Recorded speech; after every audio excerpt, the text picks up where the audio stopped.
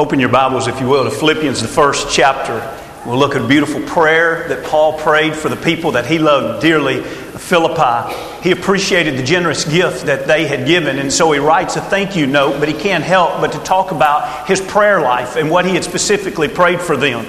With that in mind, he, in just the words we're going to read in a few moments, we see that he spoke of a love that overflowed. You know, I can't help but think of two things when I think of overflowing. I think of the 23rd Psalm. You remember this series 15 weeks ago began with the Lord is our shepherd. That's where we started. And you remember in the 23rd Psalm that so clearly describes the Lord as our shepherd, he talks about my cup runs over. I remember as a child, if I ran a cup over, people would jump and they would grab cloths to clean up with, and sometime I might even be rebuked. That's why I suppose that I have a memory etched in my mind that I'll never forget. My granddaddy had permission to run his cup over. He would set a saucer underneath it, and he would either get a large mug or a pint jar, and he would fill it full of either milk or buttermilk, and then he would take cornbread and he would mash it down in there. Now, I don't know why it was important to him that the cup runneth over, but it was always important. He always put enough cornbread that the cup would run over. And then he would begin with his spoon to eat. This wasn't when company was over, okay? And he would eat the cornbread out with the spoon. And when he had most of the cornbread, he would turn up the mug or the jar and he would drink the rest. And then you know what's coming next, don't you? Then he'd pick up the saucer and he would finish what has run over. Our Lord is one who supplies so much to His people that their cup runs over. And it's not so we can pick up the saucer and finish it when it comes to God's blessings. It's so that we can continually, constantly, forever care for other people. There's plenty of love and there's plenty of God's blessings that we receive that then we share them with others. Notice how this would be Paul's prayer. Let's look at Philippians, the first chapter, 9, 10, and 11. And this I pray, that your love may abound. The word literally means overflow, like a river going over its banks. That your love may abound. How much? How often? Still more and more in knowledge and all discernment.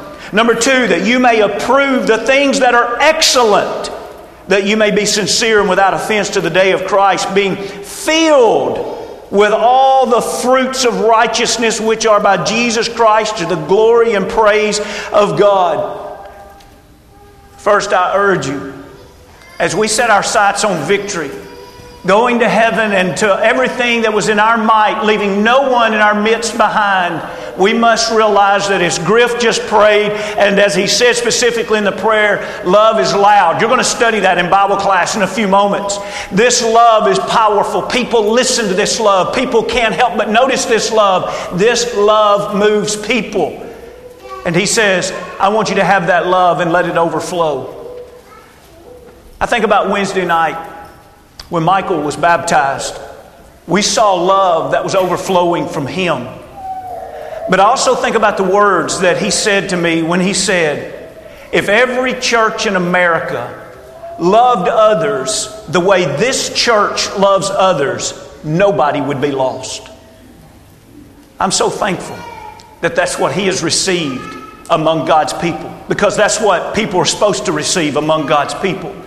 But let's make sure that we duplicate that in our life. Not just as a collective group that most of us are doing that, but let's all make sure that we are set upon doing that. That truly we have love that overflows. But notice, this love is not solely an emotion. Although it is emotional, it's not solely an emotion. Notice here in verse 9, it is tied to knowledge. Go back and study 1 Corinthians 13 and you'll see that there's a lot of things that we need to learn and practice about love. And discernment. Discernment has to do with judgment.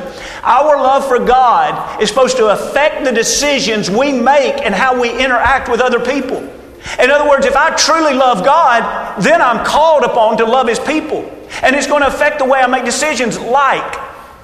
And I'm not saying you're right or wrong if you do or don't do this. I'm just throwing out some things I'd like for you to think about.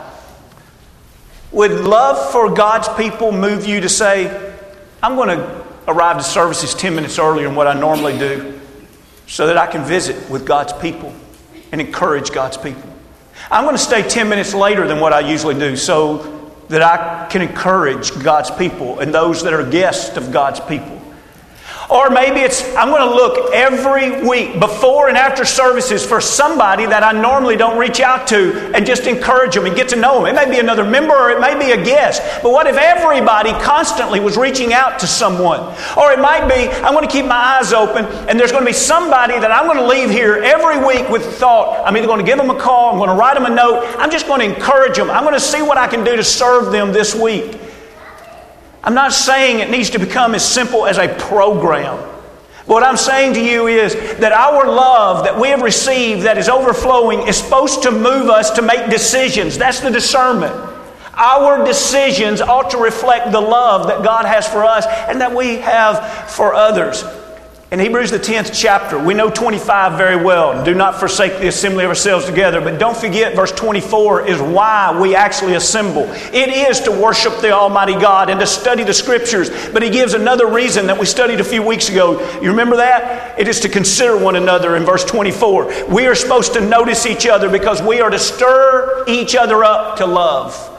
But now notice, if you will, verse 10. In verse 10, he gives us another teaching that continues that really was his prayer for them, and that was an excellent standard, that you may approve the things that are excellent. We live in a world that's comfortable with mediocrity. Please don't be comfortable with that. We're talking about our soul. We're talking about victory. We're talking about eternity. Let's strive for that which is excellent. The word excellent means surpass. Does your love for God and your love for others surpass? Well, here we see that we are to approve. That's to test. If you tested your life and your love right now, does it surpass? Is it excellent in the way you love God and the way you love others? The way your love is tied to knowledge and discernment, is it excellent? Now notice here, the excellent is also tied to sincerity and without offense. Did you know sincerity in the Greek? Now, it may not in English, but in the Greek, sincerity comes back to the very idea to judge by sunlight. Now, you may say, what in the world does that mean?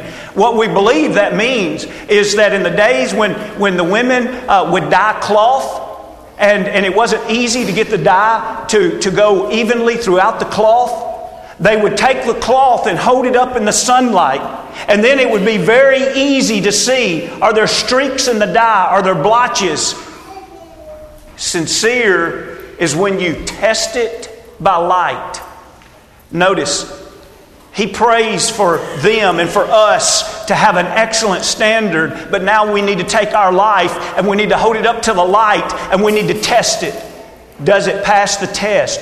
Are we without offense? Listen, it's offensive to sit beside somebody and them get up after the amen and nobody speak to them. There's no way around that. That's black and white.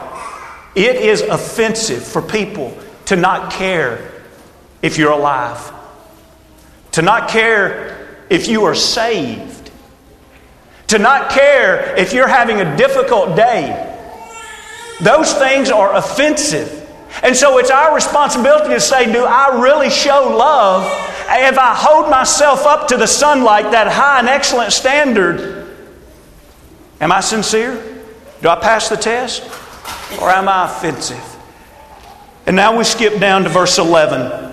In verse 11, Philippians 1 and 11, notice being filled with the fruits of righteousness. Now we're back to being satisfied, being fulfilled. A life that pays off. With this life that pays off, notice it produces fruit. What are the fruit that we are to produce? You know, in Galatians, the 5th chapter, we have the fruit that is called the fruit of the Spirit. Now before this, we have the works of the flesh. If we're not living a godly life, not overflowing with the love of God, not tied to the knowledge of God, not making decisions tied to that love of God, we're going to live and fulfill the works of the flesh, but we're never going to be fulfilled. We're always going to be empty. Listen, I don't care what education you have or how many cars you have parked in your garage or how many boats are in a slip somewhere or how large your portfolio is. You're always going to be empty if you are not fulfilled by God.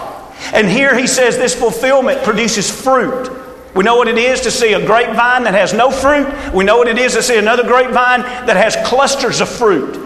And so now the question is, am I a vine with little or no fruit, or am I a vine with fruit? And we say, what's the fruit supposed to be? Well, it's supposed to be things like this: love, joy, peace, patience, goodness, kindness, faithfulness, gentleness, and self-control.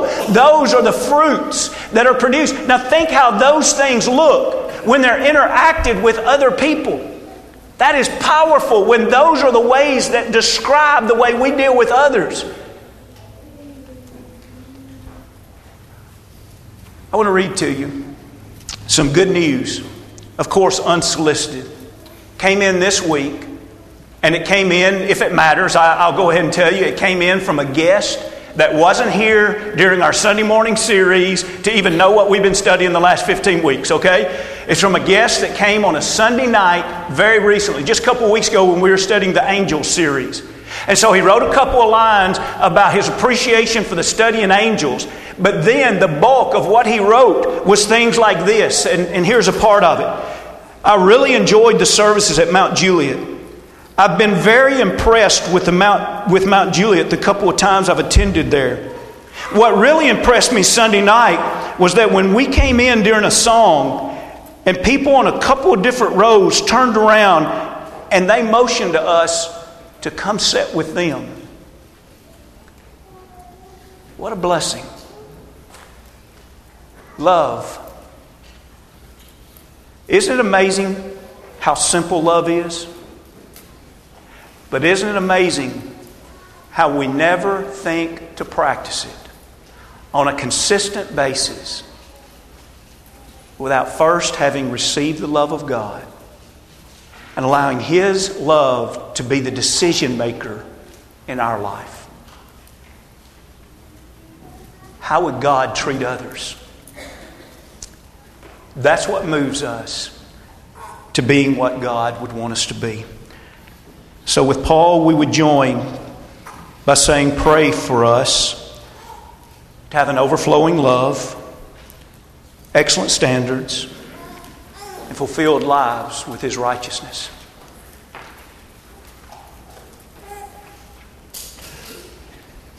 We've said it several times, and I'll say it at least one more. We're not trying to kick off a program per se in this 15-week study. What we want to do is transform our lives. We want to be what God wants us to be. And if we do that, we'll have victory. As one of our elders said, this study has been important to us as elders, or shepherds over the flock. And we hope that from this study, our lives and yours have been transferred to better serve each other, to make sure that every member of the body of Christ is nourished with love. We don't want any member to feel that they are an insignificant part of the body, but that we're all necessary and important to the whole body. We want outsiders coming to Mount Juliet to feel the love we have for each other and all people, so that they will want to be a part of a loving congregation that meets at this place. This morning, you've probably been around here long enough, and you probably know without us saying, but we know we're not perfect. But we sure do want to be what God wants us to be. And so we're redeemed people. We're forgiven people that really love God and really want to love others as God would want us to. And we really want to spend an eternity with Him. And we really want to take as many people as we can. And so when we struggle together. And when we rejoice together. And when we cry together. But we want to do all this together with God. This morning, if you feel isolated, this morning, if you're not saved, why not step out of that isolation and step into God's family? If you're ready to be baptized into Christ, we'd love to assist you with that. Or you have done that, and along the way, you've lost the way. You want to renew and rededicate your focus. In whatever ways we can, we really do want to help you. We want to encourage you. We want to walk with you. If there's anything that we can do for you this morning, come as we stand as we sing.